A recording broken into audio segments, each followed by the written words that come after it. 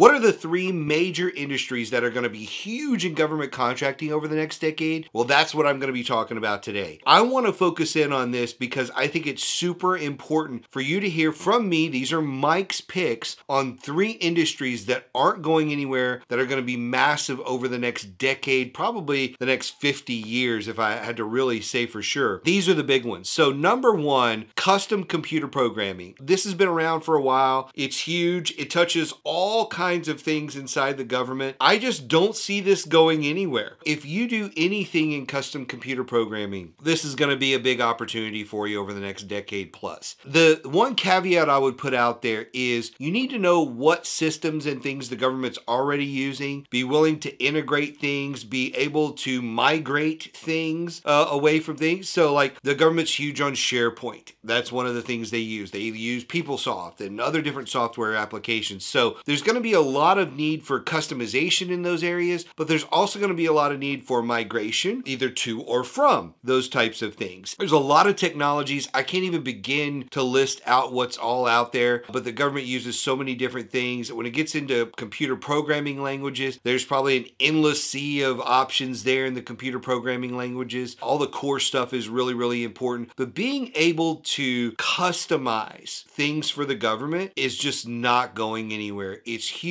It's always going to be huge. We're talking billions of dollars every single year, and I just see this as a thriving opportunity. It's under the custom computer programming industry, if you will. If you do something in that space, there's massive opportunity for you. The next one I want to talk about is a trend that I see just getting worse. It's in the news. We've been talking about it for the last, 5-10 years pretty seriously. It's only gotten worse in the last 2 years, is staffing. The government is always going to have a need for butts in seats. That's the language that you're always going to hear. Putting people in seats is a huge deal. Whether it is working directly with the government or whether it is working with primes who are trying to fill roles, finding talent and putting them in the job is going to continue to be extremely difficult. And because it's extremely difficult, that's why there's so much opportunity. The companies that are continually building a database of talent are the companies that are going to continue to win work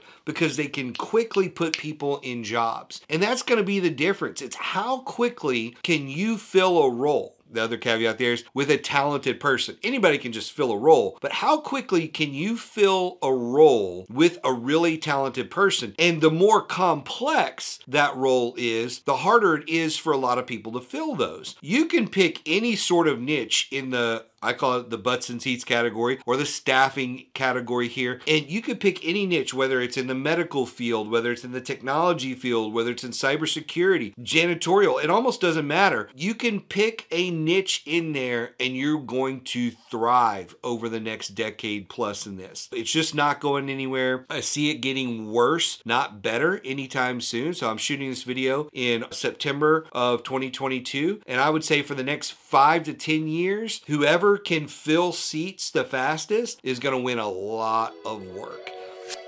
Did you know we have our own community for government contractors? It's called Federal Access. Just visit federal-access.com/game changers and you can get 50% off your first month. This thing is packed full of all kinds of resources, templates, documents, strategy guides, everything you need to be a government contractor. And it gets you in our inner circle where you have direct access to myself and my partner, Josh Frank. So go check it out today at federal-access.com/game changers. Now let's get back into this episode.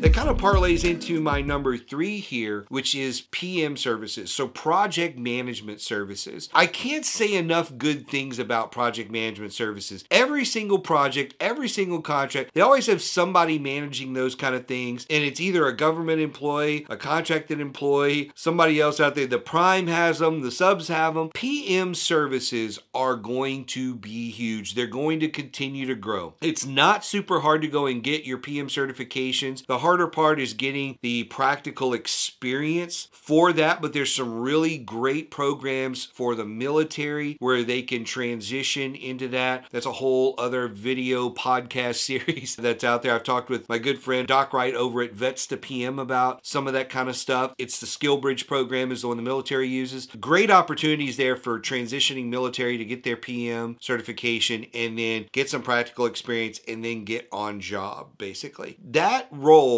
is so vital to everything that's out there. I just see it becoming a more important service. So if you're in the PM industry and you focus, you niche yourself. Let's say you say, hey, look, we're going to focus on the CDC, or we're going to focus on Army, or we're going to focus on nuclear energy, or we're going to focus on cybersecurity PMs, whatever it may be. If you niche your PMs, you're going to find that you have a lot of work in the multi-millions of dollars of work for startup companies. Millions and millions of dollars of work. There's billions in the PM game, but there's a lot of work for people that are new to the game because it's so difficult. Here's one of the things I like about PMs. The more skilled you get in different areas, like I said, you could go from managing just like building maintenance and stuff like that to managing like cybersecurity implementations, ERP implementations, nuclear energy, all these different things. The farther you go up that food chain, the more expensive those people are. There's often a lot of margin in those people. So you could put 2 or 3 of those people on task versus 12 of a lower skill PM and make a lot more money. So there's a lot of option in the PM game. I can't say enough good things about it. So my big 3, number 1, custom computer programming. It's not going anywhere. Number 2 is staffing, putting those butts in seats. It's just going to get harder to find that. And then number 3 was the PM services. If you provide PM services, and the next decade plus is going to be gangbusters for you. It's probably not going anywhere for the next 50 years, but man, these 3 are just going to take off. There's a handful of other small ones that I see out there that will allow one-person businesses to really take advantage of, but on the whole, these are the most effective. The really interesting thing that I like about whether it's custom computer programming, whether it is the staffing, or whether it is PM services, they all have an opportunity for you to initially put yourself on contract to get some cash flow and some experience. Then as you go, hire people on. Some really require that you can find those people and put them on, and it doesn't allow for you to just be a one-person company and actually grow. I like the flexibility that these 3 industries bring to government contracting. I really hope you enjoyed this episode of Game Changers. If you did, please go like and share this episode on your social media, as well as rate and review the episode. That helps other government contractors find out about the podcast and benefit just like you. We'll see you next time.